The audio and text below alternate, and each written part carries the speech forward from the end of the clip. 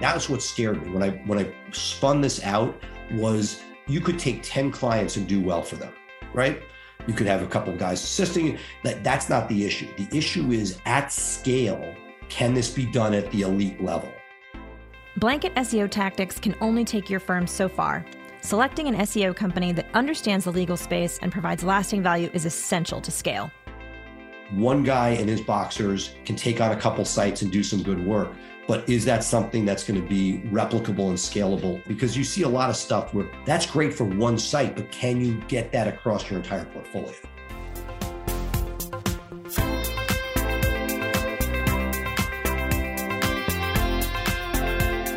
You're listening to Personal Injury Mastermind, the show where elite personal injury attorneys and leading edge marketers give you exclusive access to growth strategies for your firm. I'm Sonia Palmer, VP of Operations at Rankings, and host to our new podcast, Law Her, a look at the brightest and boldest female attorneys in criminal, PI, family law, and beyond. At Rankings, we help elite personal injury attorneys dominate first-page rankings with search engine optimization. Today, we're doing things a little differently. I'm filling in for Chris, who caught up with founding partner of DC-based Price Benowitz, Seth Price. Growing a firm from 2 partners to a team of 40 in less than a decade requires an in-depth understanding of the digital marketing landscape. Seth was an early adopter of SEO and workshopped each new strategy on his firm. Seth led his in-house team with so much success that he created an entirely separate venture, Blue Shark Digital. Today, the agency serves lawyers in 31 states and Canada.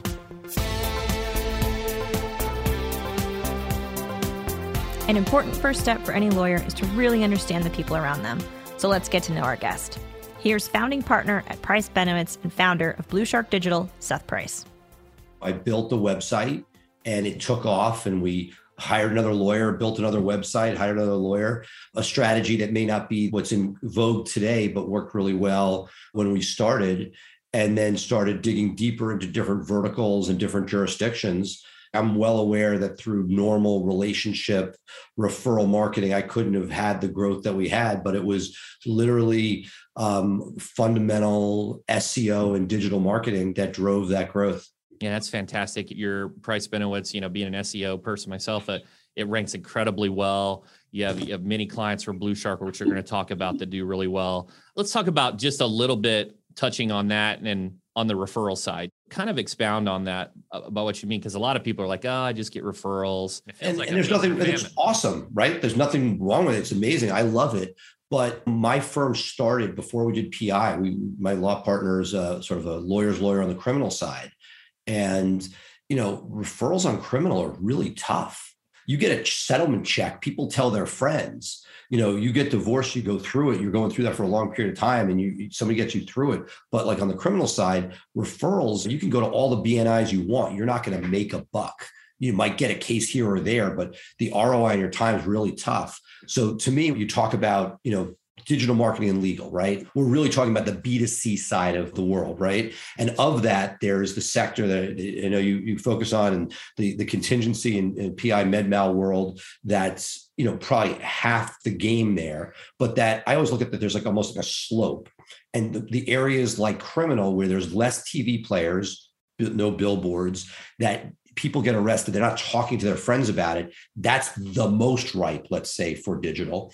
In the injury space, some people see their friends who got a big check. Some may see a TV advertisement or a billboard, and many go to digital, where it's great, but it's not the only ship. And then as you go down that, maybe you see family, and at the bottom it might be like a trust and estates, where most of it is referral based. Most people are going to a financial planner, and a very small subset of them are going to digital. The good news is less people are fighting for it, so you have a better shot compared to a PI where there's no secret, everybody is doing it. That, looking at each of those and understanding where you are in that sort of continuum as far as how many eggs should be in that basket.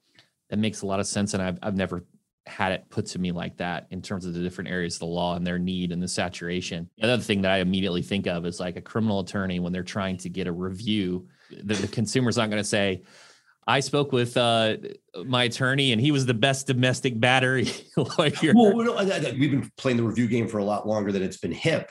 And yes, that's a huge issue. So you just want to talk about, you're talking about firm, and then all of a sudden Google brought in, hey, we want to see terms in our review, which gets dicey. And so things like, hey, we don't really want you talking about it, but maybe the point of contact, the person paying for the case, et cetera, using that as a way in. And then just to finish that thought from before, something like trust and estates, everybody needs a will. Going back to relationship marketing, there are areas where it works really, really well to market to find, whether it be real estate agents or financial planners. They can make a trust and estates lawyer a lot of money. Similarly, a PI lawyer, they can go to non-PI lawyers. And the great thing about that world is, offering people a third of cases they send you, there's a built-in mechanism for that to take place in most markets. And so you're basically balancing those different things. And I also say, and I think this is you probably agree with this for yourself, people do what they like to do. You like this podcast, you do the podcast. If you didn't like doing it, you'd have one podcast and there'd be no more. So when a lawyer comes to me and says, should I blog? I'm like, well, if you love to write, do it, because it'll get deep and people will connect, and it's going to be, it'll create great content and you'll do it, whereas how many blogs do you see where there's been like one post and then it disappears, or they do one post and then it's just regurgitated blog content? And figuring out what you like to do. So if you love to network, you know me, I love that. I've, done a lot of that. You like sitting here, people come to you, you sit in your place, they come to your podcast and they hire you. That's freaking awesome. So I think you have to figure out what you like to do, what resources you have. And then with that, I could have networked from today until, 40 years and not had 3 criminal lawyers, because there's only so much you can do in that world versus other areas. And we know PI lawyers who don't do hardly any digital and are just known in their community. People know it's where they go to, and they're not paying a rankings or a Blue Shark. They're keeping 100 cents on the dollar after their sweat equity of networking. And there's not probably have margins that surpass larger advertising firms.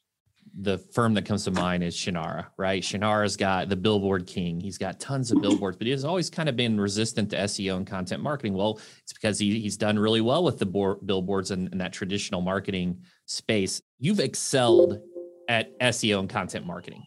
So how did you identify that this was like a great channel? And when did you know it was time to spin it out into its own marketing business?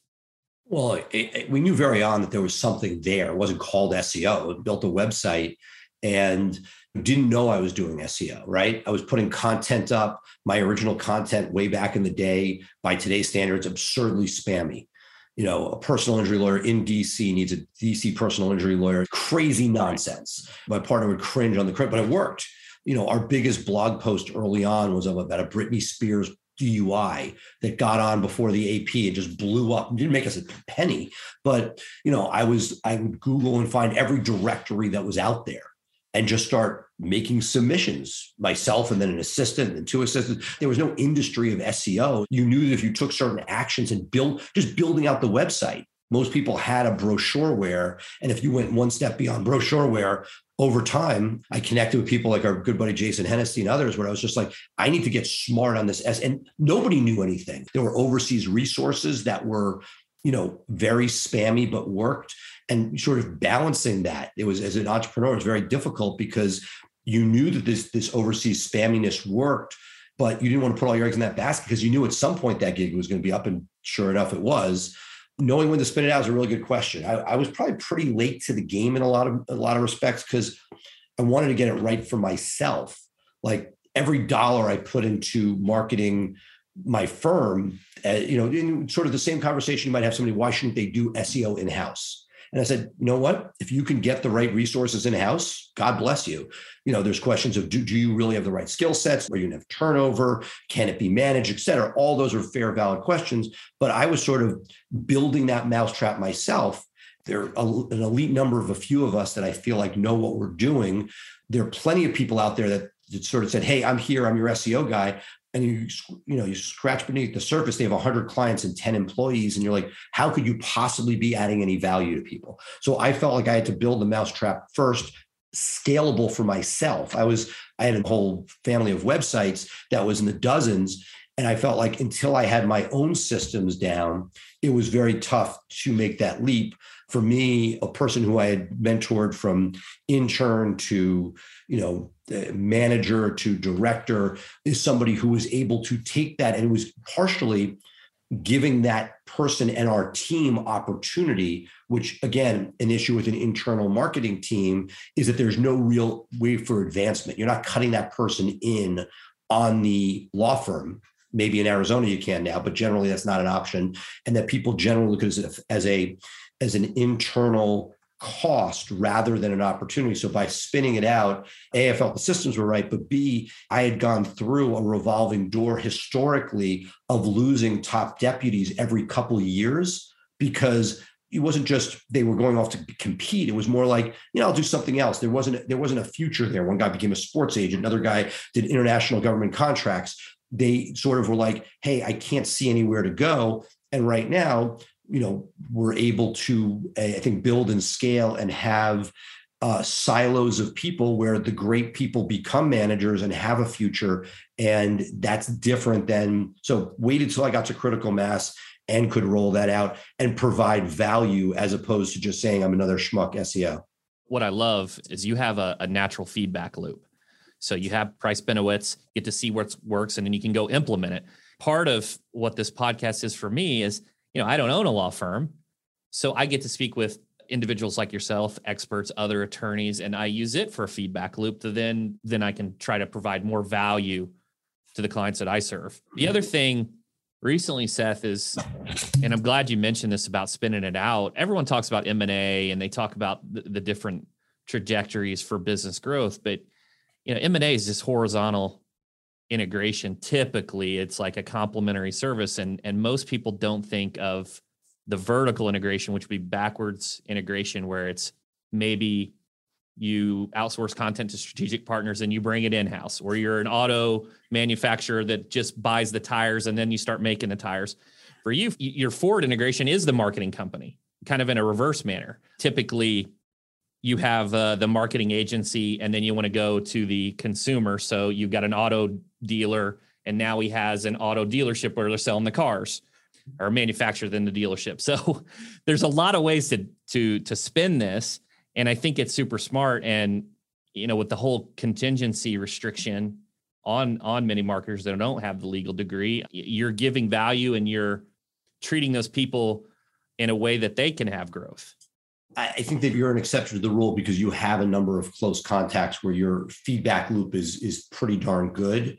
We have used our firm, as I'm sure some of your top clients, as sort of the incubator. Price Benowitz will roll it out to others, because the analogy that I give, and this is sort of the dirty secret that you and I live with, right? Things that you can do that could get law firm success very quickly. I don't see it as much recently, but there used to be, don't pay me till you're on the first page of Google. Don't pay till certain things are done. And I'm always like very reticent in those things, because to me, what's under the hood? You could get somebody there very, very quickly. The question is, will they remain? And the analogy I always give people is somebody who's doing a renovation if they're renovating a house or an apartment. There's a certain number of things that you may or may not pull a permit for, and nobody's ever going to know. If you don't pull a permit for drywall, is anybody really going to find out? Is that going to come down on your head? No. But if you don't pull a permit for an electrical change, it's all fine until the house burns down, and all of a sudden, you're in trouble. Now, if you're going to live in the house, that risk calculus changes, right? You could say, you know what, I'm not going to pull a permit. If it burns down, I'll get my family out. Nobody's suing me. Versus if you're going to put renters in there, then all of a sudden that risk calculus changes. And so to me, it's always really fascinating. And I think that all of us go through a frenetic thought process about what pulleys we want to pull. How close to a private blog network are you? How many types of links are you getting from places that are on the bubble? What is sort of gray versus black versus white? And if it's your own rankings, and you've done very well with your sort of, legal SEO for market prominence, you can take risks that you may not want to take with somebody else's money or somebody else's rental, but with your place, you can do certain things. And so that's always sort of a back and forth for me between the aggressiveness, because your best friend client, if you make a wrong move and the house burns down, it's lawsuit or worse. We saw early on, People turn very quickly. You want to make sure that you're doing right, that it's white hat, but I take it even more seriously for somebody else's house. And that to me is always that back and forth between making sure it's aggressive enough to get ROI and move the business along, help them dominate. But at the same time, you'd like to be able to educate people, but unless you had almost like going to one of these crazy extreme sport things, there's a new thing in New York where you can climb up a flight of stairs, 60 flights above the earth, and you're signing away your life before you do it. If you could get a client to say, I'm going to do some batshit crazy stuff, and you have to be good with it crashing, there's this % chance it's going to crash. It's all well until it crashes, in which case, so I'm always struggling with that piece where you want to be super aggressive. I test as much as I can, but that's sort of a piece of the puzzle. I've ran into that many times too. And we do have some of those clients that are like, hey, let's do this. I'm like, whoa. Let me tell you what'll happen if you do that.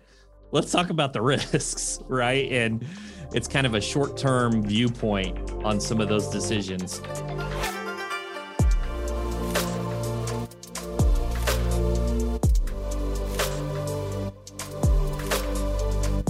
I love that Seth sees crazy ideas as opportunities to up-level the digital marketing game. Chris wanted to know how the algorithm changes push Blue Shark further. I've historically have always loved algorithm updates because every time they've hit, they've pushed us further. If you do the fundamentals, we know the fundamentals. There's no secrets of, high quality links, great authoritative content, well-coded site. You put those things together so that generally, again, there are exceptions. Again, some percentage of your people are going to hit, this recent local piece that hit with proximity. Some of the more dominant players have had some issues because all of a sudden that one downtown Chicago location is not the golden child anymore. You need 7 golden children to own a city, not 1. Given that there are all these different voices out in people's ears, I think the good news is the market has consolidated, that there are not 1,000 people out there. There's a handful of people that seem to have gotten consistent results over time. And to me, that's sort of a good thing in that, there is a path to follow. If you follow it with time and resources, that you'll have a good chance for success. Absolutely. You have to adapt, you have to look at things that are timeless and evergreen, and you have to be willing to iterate when you need to, we've touched a lot on the local and SEO and content marketing and completely agree on those 3 core principles, good content, good links, a well-coded site. That's the pillars of SEO. And, if you get one of those wrong, a lot of times you can't rank. Sometimes you get lucky, but most of the time it takes all 3. I know you're very pro digital, but let's not ostracize and only talk about, digital as the way. Where does traditional marketing come into place? TV, radio, billboards. You dance with what you like and what you're good at and what you can sort of test ROI. I mean, look, we both know plenty of people that made a lot of money with TV advertising. They've crushed markets. I'm not one of those people that says you should do SEO in lieu of X, Y, or Z.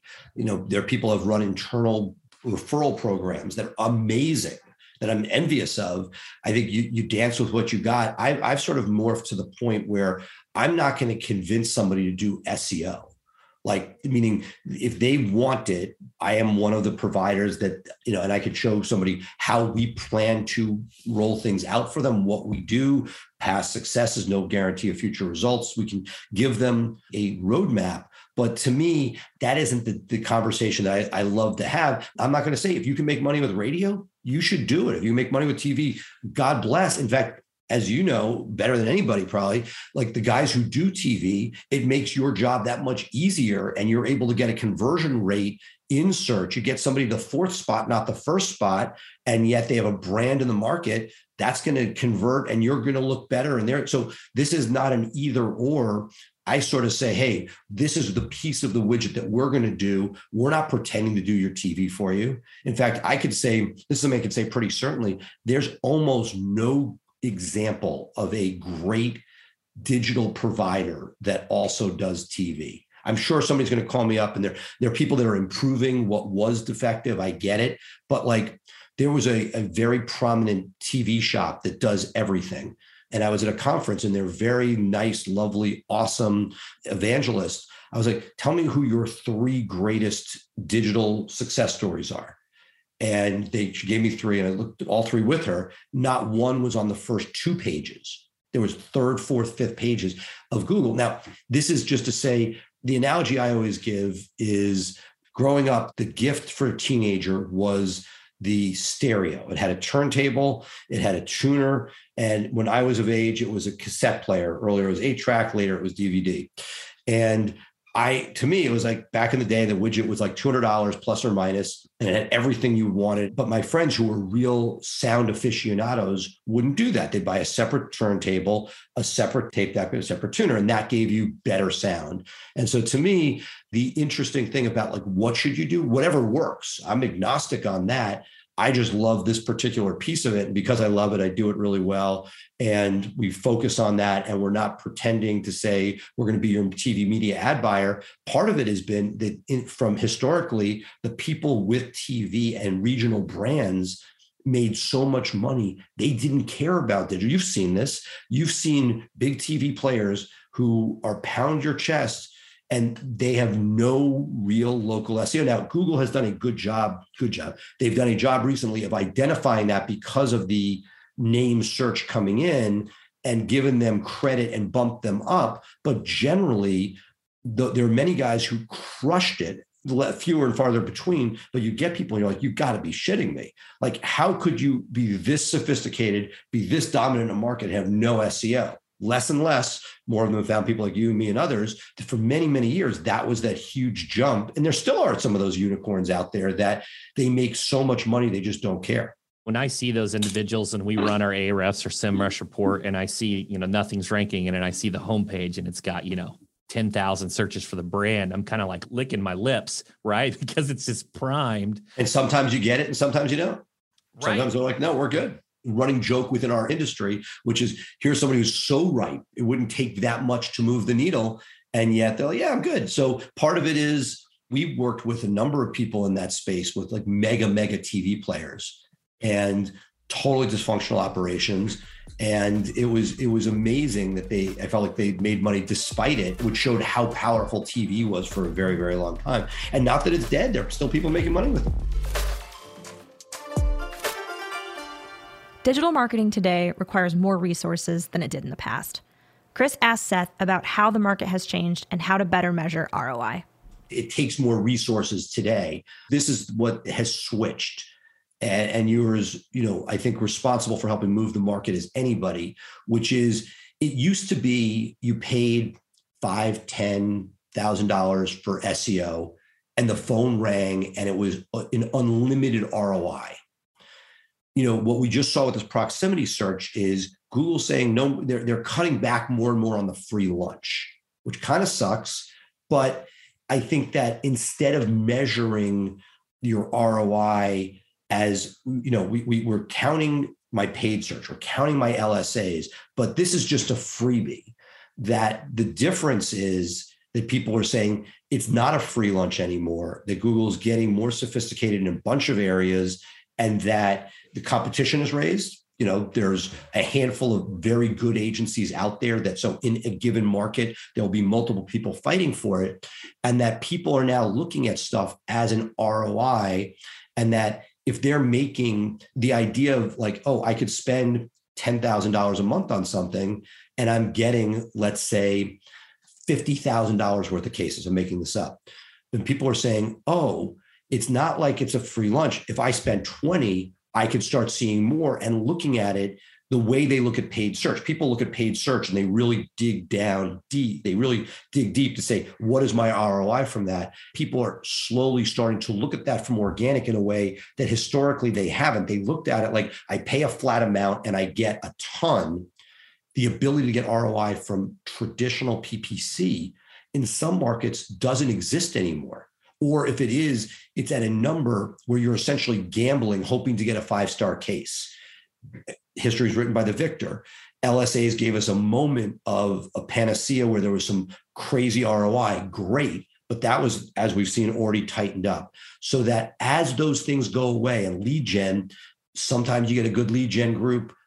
Often it's nonsense. I know for myself, because I test a ton of them, couple work, but it's again, it's if they're buying PPC and as good as they are, it's showing that all of a sudden your options for ROI are so few and far between. Now it comes back, I'm not looking at this as like, let me pay a flat amount and hope for something. It's like people are saying, I want more. What can you do to get there?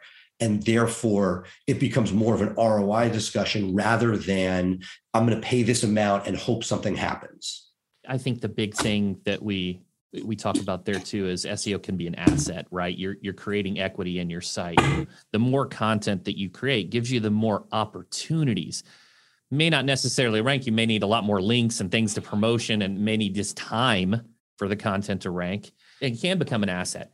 You see those individuals selling 4 blogs a month. It's like, you can't do that and stand out because everyone's doing that and you're just treading water. You're building an asset that is an opportunity for a better, let's say the goal in life is better than a 3-to-1 ROI, right? That's sort of like the Mendoza line if you're a baseball fan. When you see PPC dropping below the Mendoza line potentially, right, which sucks, but as the costs have gone up, it's made the opportunity to build that asset and see something. The devil that we have picked to deal with is that it's not a straight line. You're building that asset. There are points with time and resources that you get over that hump and that you can get those great ROI, but sort of you're sitting there, people, because of the limited options, are now more willing to put resources in. I'm more often saying, what can I do to expand? Whereas the traditional SEO model, when I look at the people that came before both of us,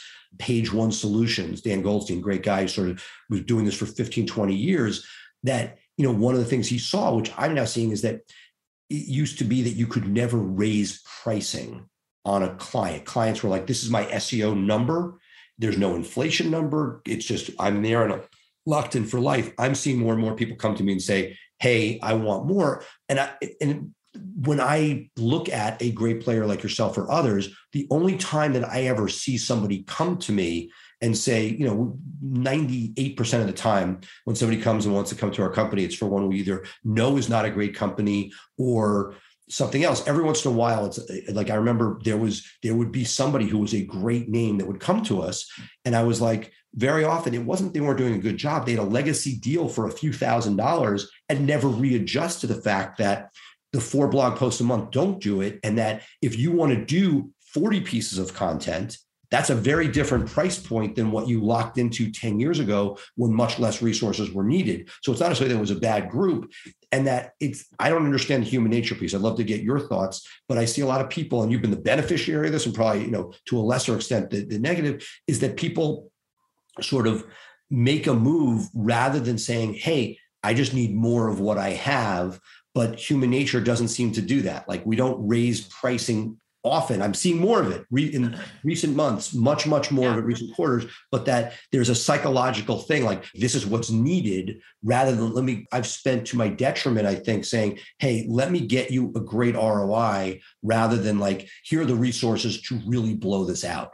Yeah. And Seth, let's put it on the table here. It's not even just that. They're actually getting less because all of our costs have increased. So if they've been paying, a legacy price, and, inflation every single year, inflation's crazy right now, they actually get less. So it's actually, even if you raise their prices, whatever, 3% or 5%, whatever the inflation is, that's status quo. Early on, I was just happy somebody wanted to pay us. And then all of a sudden you're like, okay, well, getting people to pay is not the issue. The question is, can we keep it cost effective? One of the questions you get sort of from some upfront people is like, will my price go down over time? Right? You get that as like a wishful thing. Like, it's going to be a huge build out up front. Will it go down? And to a certain extent, I think that a lot of SEO agencies have used, until inflation hit the way it was, that there are certain economies of scale that you get over time as authority is built, potentially. Depends what your goal is. If your goal is market domination versus a good placement with consistent cases and a good ROI, and that there was always that inflation component, especially when it was lower, was sort of the benefit of the authority and the time that had been there. You could use a couple less links and get away with it, but the combination of increased competition, that gig is up. And so that is where, when we do see jumps, I'm sure it's the same with you, right? I know you do quality work. But if there's not enough resources in it, the market's going to speak. And if you can only put so much into it, then those players are going to be like, hey, I'm not getting the love that I wanted. And that it sort of dovetails to an interesting question I got a lot more of, that I feel like, again, a few players have done as good a job as any of scaling. That's what scared me when I spun this out, was you could take 10 clients and do well for them, right? You could have a couple of guys assisting. That's not the issue. The issue is, at scale, can this be done at the elite level? That piece dovetails into this cost question. One guy and his boxers can take on a couple sites and do some good work, but is that something that's going to be replicable and scalable? Once you get to that point with teams, the benefit that we have is that with great managers, they can, train up the right people.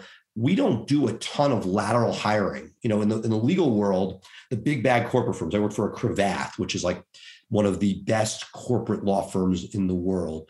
And historically, I think it's changed over the years, but when I was there back in the day as a clerk, they only took on summer associates and first years and trained them in their way, the Cravath way. I would rather have the Blue Shark methodology with great managers that buy in, training people. We now have a huge summer class, we call them fellows, that build up in order to replicate, because it is the replication and consistency over time that gets you that ROI, versus some visionary that has a crazy idea that works, but that isn't the scalable component. Because you see a lot of stuff where that's great for one site, but can you get that across your entire portfolio? I think of it from more of a binary perspective. There are some hybrids, and I think this is applicable to any business. So when you're thinking about scale, you can scale vertically in terms of increasing fees and can continue to go up market, and you scale by getting bigger and better clients. Or you can scale horizontally and more productization, repeatable assembly line, Henry Ford style. In the legal vertical, I see it in saying it binary, your settlement firm versus your litigating firm. You take an individual like Lanier, he doesn't need more than the case he gets a year or whatever, right? He's getting maximum value, versus these large settlement firms. They need a lot of reps, right? You need these great trial attorneys versus maybe just some paralegals and people that do the work and can settle them pre-lit. And there are hybrids that have the big trial reputation and have maybe a settlement team and things like that. In the marketing space, it's the same way. So you see these firms, these large digital agencies. I'm not going to throw anyone under the bus, but there are some that we all know. You're talking about the enterprise level. Yeah. But servicing the legal space. Gotcha. Right there. The further you go in productization, the less you can customize, and the further it is away from your executive team. Now you can train great people and have coaching and follow your methodology. But I feel, in Bloom's taxonomy, you've got people that can read something, take a quiz and pass. And then you got people that can teach. And then you got people that can see all opportunities. It takes a lot more time and expertise. Well, part of the reason I think that we've been successful in our respective ventures is that it's been protected from some of those, because to scale at the levels they have, the only way to really do that is through paid search. And paid search works, right? You put money in, you can get it. But most of those larger players haven't really played in the SEO world. When they do, it's fiction. They don't really build content or links. How many times do you have somebody telling you about the SEO they got and they have no content and links, and you're just like, this is crazy town? That to me is the protected market that we play in, is that it's people that can't get that. And that, ironically, we've seen some of the legacy players that have sold out to SaaS players, and they're literally selling a $300 product. It's just apple and oranges to what we are doing and who we're servicing. So I sometimes feel like I'm stuck between two worlds, because we want that growth. At the same time, we're not willing to get to the, McDonaldization of the process. We need some of that in order to have efficiencies, but that if you are doing this right, you are thinking about what you're doing, how you're doing it. You're constantly evolving. So there are best practices that need to be scaled and replicated, because if it was fully SaaS operated, you and I would get crushed. You can't do it that way, at least today, for the foreseeable future. If AI writing got to the point where you don't really need to think about it, you just throw some AI writing on it, like that would be a game changer where people could come in and throw stuff at it. I think we have a little bit of time before that fully happens. You know, you looked at DUI lawyers years ago, we're like, we're going to be out of business because there'll be a breathalyzer in every car. Right. At some point when you could cheaply and quickly do SEO, or when Google doesn't need links and is fully based on non-link input, you know, again, I'm sure we'll find a way to pivot into it, but the current iteration doesn't leave these larger either enterprise or SaaS-based models really competing in the world that you and I play in.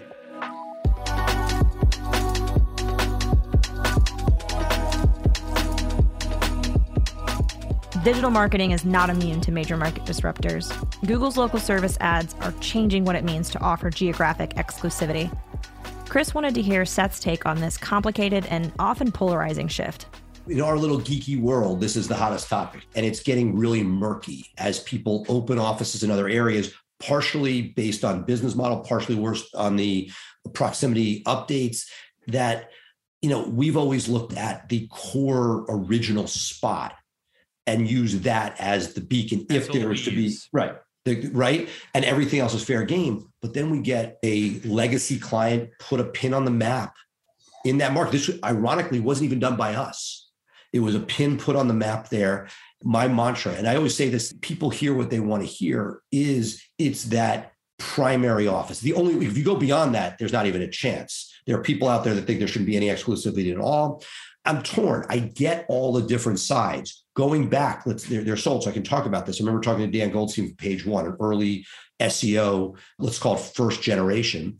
And he had a rule of max of 3. He hated the conversation. You don't want to have the conversation. There's right of first refusal concepts where somebody comes in, but that's always a non-ideal one. Rival concept. Right, no. And to me, that's the one I like. I don't want to be working for an arch rival, meaning if this is your arch rival, I get that. As a law firm owner, I don't want that there. First, is there enough budget to justify something like that? That's the first question. Some people are saying, even with maximum budget, should that be there? I think the new normal is going to be, first, the dollar figure for exclusivity is going to change dramatically. People are ahead of the curve on me in this. We're probably later to the game, where in order to justify it, because in one sense, it doesn't matter. You know, what you don't want is a scorpion type situation where 20 people are fighting in the market on an auction. There's an actual conflict of interest there. This is what this local thing has done, is that there are now 20 submarkets to a market. We are right now at a crux that we are seeing a move from when you and I may have started our company where we're like, yes, you're our guy in this market. It's no longer as clear as it was. And that 100%. All of that's going to be revisited going forward as the market changes. If the other top players aren't offering it, you're more emboldened to sort of hold firm and say, look, this is nonsense versus, you know, like you want somebody like, because you get this, right? Oh, I want exclusivity for a nominal amount of money. And two things, it doesn't make any economic sense for your own company, but it doesn't really affect them. It's not going to make a difference. It's in the head. You don't want somebody thinking you're not loyal to them, right? That you're with their enemy. But what I'm starting to see more and more is, okay, you want exclusivity? There's a guy out there offering it. Good luck with that. And so as the top players are saying, it's too complicated because it's not like lawyers want more and more, just like we're talking about for ourselves, different things that we've done for our own companies. I moved a company out of a law firm. Lawyers are like, I'm in South Dakota, but it's really cold here. I'm going to open an LA office. And so you're seeing, and because of how easy it is with digital to just put literally a pin on the map, you're seeing all sorts of crazy permutations. And the last thing I want to do is do something that's wrong by somebody. So yes, the hot topic of the day, I think it's changing on a bunch. It also goes back to the point you made before, because it wasn't like, here's $8,000 and we're going to do really well here. It's now, here's $8,000. Let's make sure we're building the asset. It's there. The ROI is there, but you're not crushing a market at $8,000. You want to own a market, fine. For what own a market means has changed dramatically now, if it's even possible. You're dead on. You're dead on everything that I'm seeing as well. First of all, we don't want to restrict our clients' ability to grow. So there's a concept of that, right? So we don't want to restrict them. The other thing is, if you're going to pay that additional amount, why not just put it in production instead of just this vanity fear number? If an agency charges, let's say $5,000 a month just for exclusivity, and it's not appended to the service, you're paying just for fear. That $5,000 could go into marketing, service, and generation. And radio and TV, they already own the territory. So they can give true exclusivity away because they own the air rights, the distribution capabilities, versus, for SEO, you might be restricted to proximity, their location, how many reviews they have. I'll give you one. You have a flagship client, a good friend of mine who, comes up outside of his market. As you get good, you may not just be in your hometown. So are you now violating exclusivity for a client because that person's permeated? And as I mentioned, somebody else puts a pin on the map somewhere and it's a client of yours in another market. That becomes, we get people calling us screaming. I think that the future is going to be very different than the past on this. And I think a lot of it will be what the market will bear. Because look, it's capitalism. If there's an economic incentive there, but I think that as our mutual business models have grown and you see how fungible it is, I'll put on the lawyer hat for a second. Part of the reason you get there as a lawyer is you're a contentious fuck, and you build and you grow and you fight. And so the idea that somebody is fighting with you, I get that as a lawyer. The piece I don't like about it as a lawyer, stay with me because the moment I'm not with you, you'll be with somebody else. There was a fear factor. And it's like your secret sauce, your guy you're working with will now be working against you. And that's the one dynamic that when we're rowing together, it's great. The question is it abused? Because I think it can be abused. Just like a scorpion, if you get to the point where the number is so high, and what is that number? I don't know. You could get to the point where you can't do a good job because your interests are diversified, not from a amount of work point of view, but you could actually get to the point where there's a 3-pack. And are you going to be able to get more than 3 people into a 3-pack? If you had not mentioned this during the podcast, I'd be discussing this with after is the hot topic of the day. Yeah. I think we're in the middle of a flux right now. Exactly. I would be discussing with you afterwards too. And I just want to say one other thing, just as kind of a warning for the attorneys listening. If an agency freely gives away exclusivity, gives away their opportunity cost freely and loosely, first of all, typically, they aren't providing a service where they're retaining their clients. They don't care about losing the growth. They don't care about the opportunity cost. They're going to churn and burn. And also, an exclusivity agreement should be accompanied by a long-term commitment, in my opinion. Because if we're on month-to-month contracts, there is no exclusivity because you have a 30-day out. So I would just say those are a couple warnings. And I would say being transparent, and I know Seth feels the same way because this is kind of like the hot topic. I don't really know what the perfect answer here is. I know that there's an integrity standpoint where you want to do right with your clients, and that's where you can't take on, 10 in a market and actually provide value in most situations to all 10. So I truthfully, being an SEO guy, I don't know the answer. You want to be in the corner fighting for somebody. That's why I got in the business. And you don't want somebody to think that your interests are not aligned, but I'm seeing people making moves and doing interesting stuff that you want to see done. And I think that it's a question of how it's defined. And again, it comes back to what I've always said, which is who are your top competitors and making sure that you're not sitting there, but you also want to make sure that if somebody opens a random satellite office, that you're violating a contract. And that's what we're doing a lot of internal thinking about how do you protect the integrity of the relationship and be fighting alongside somebody while at the same time, at some point, that person may want to do things and you don't want to limit them because it's not a TV market. It is much more amorphous. Yeah. And I like the arch rival clause a lot. If you're in a Florida market and you're a newer firm, you may not want to put, Morgan & Morgan down as your arch rival because they're truly not your arch rival, where at the level of growth that maybe a smaller firm's at, it gets a little murky there. I think what would be really cool, bringing a panel of people to sort of talk it out, because you're hearing the same conversation and you're seeing lawyers do it because they're looking at things differently themselves. People don't want to pay for a premium for exclusivity. They want to be able to put every dollar they can to getting ROI. And I think that's the piece that's making that change, where people are like, as long as I'm getting X number of cases, I'm happy. It's not the rah-rah piece It's part of the nature of being a lawyer that's there, but that it's certainly a balance. Absolutely. Seth, you guys do incredible work over at Blue Shark and Price Benowitz. One final question. What's next for Blue Shark? What's next for Price? I feel very blessed to the law firm to make it through COVID. I do a lot of, talking about how to build and grow law firms. And the last 24 months have been unbelievable ride. As interesting as it has been on the digital side, the law firms have had all sorts going virtual and all these things.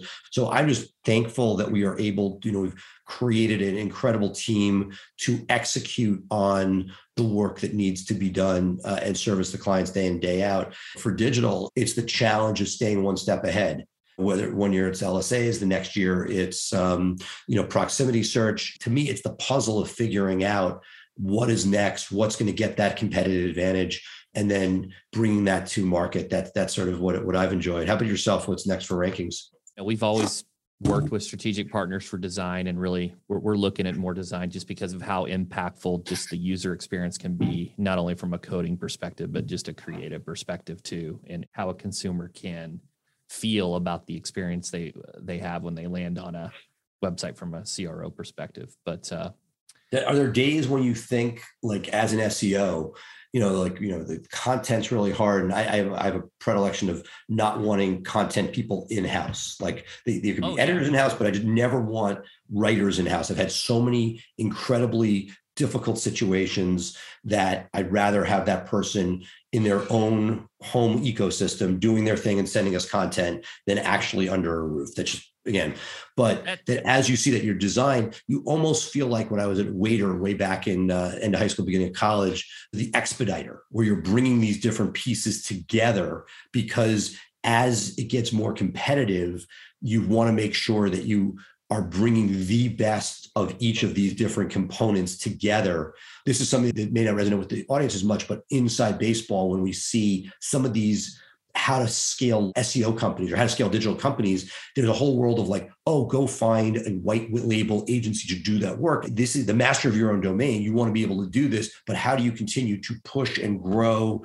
It's a balance between what do you want your own thumbprint on? No different than the law firm with a litigation. How much of this litigation is in-house? How much is co-counseled? How much is bringing these outside consultants for things versus having every expertise in-house? And I feel like that is sort of the story. I mean, I've watched you from afar doing some pretty cool stuff, figuring out where do you have the person under your roof and where do you bring in outside expertise? And when do you eventually say, you know what, it's great, but I need to have the most control over this. I feel like a very frenetic relationship, and partly why we've built and scaled our own training program to be able to replicate as much of that as we can. But it's a constant back and forth where you're like, that's great, but can we get something even better bringing this resource in? And it's sort of why corporations end up, we've talked about some stuff before the show, acquiring, because there's stuff that you can do when you bring those resources in-house that's better and stronger than when it's a third-party relationship. In the agency space, I see it kind of three ways. So I see it in-house FTEs, you have the most control, you hinted on that, but they also take the most effort, right? You got to train them, you got to find good talent, you got to nurture their culture all these times. So you got high control, high maintenance.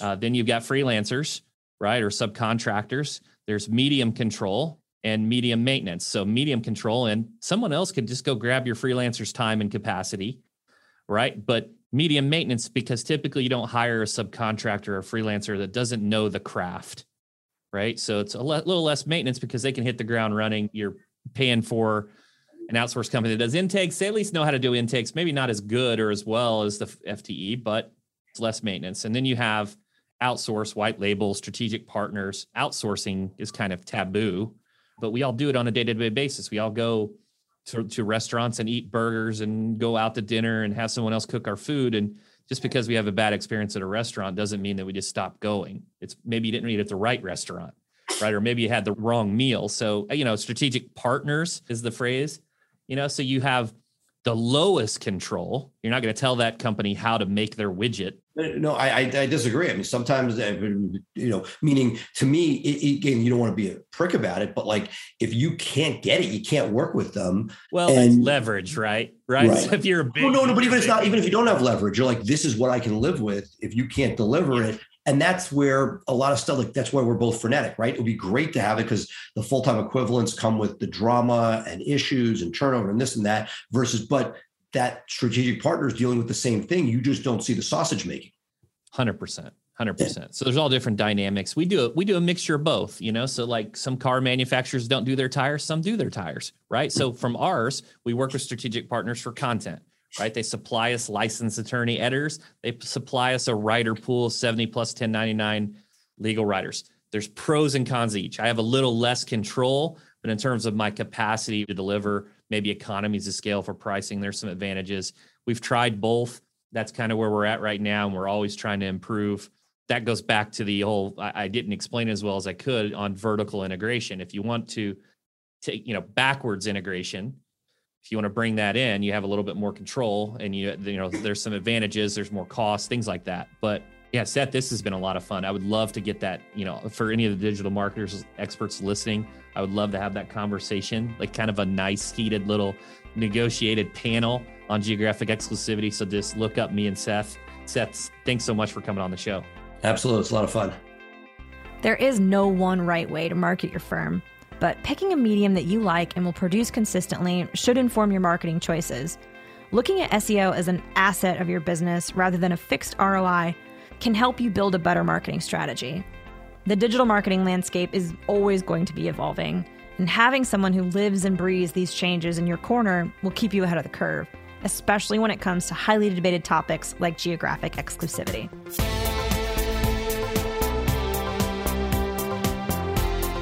I'd like to thank Seth Price from Blue Shark and Price Benowitz for sharing his story with us today, and I hope you gained some valuable insights from this conversation. You've been listening to Personal Injury Mastermind. I'm Sonia Palmer. If you liked this episode, please subscribe to LawHer, premiering in March of 2022. A new podcast where I'll be joined by some of the best and brightest female attorneys, judges, entrepreneurs, and politicians to discuss their unique career paths, tools, and lessons learned. Chris will be back next week with another incredible guest and all the strategies you need to take your personal injury practice to the next level.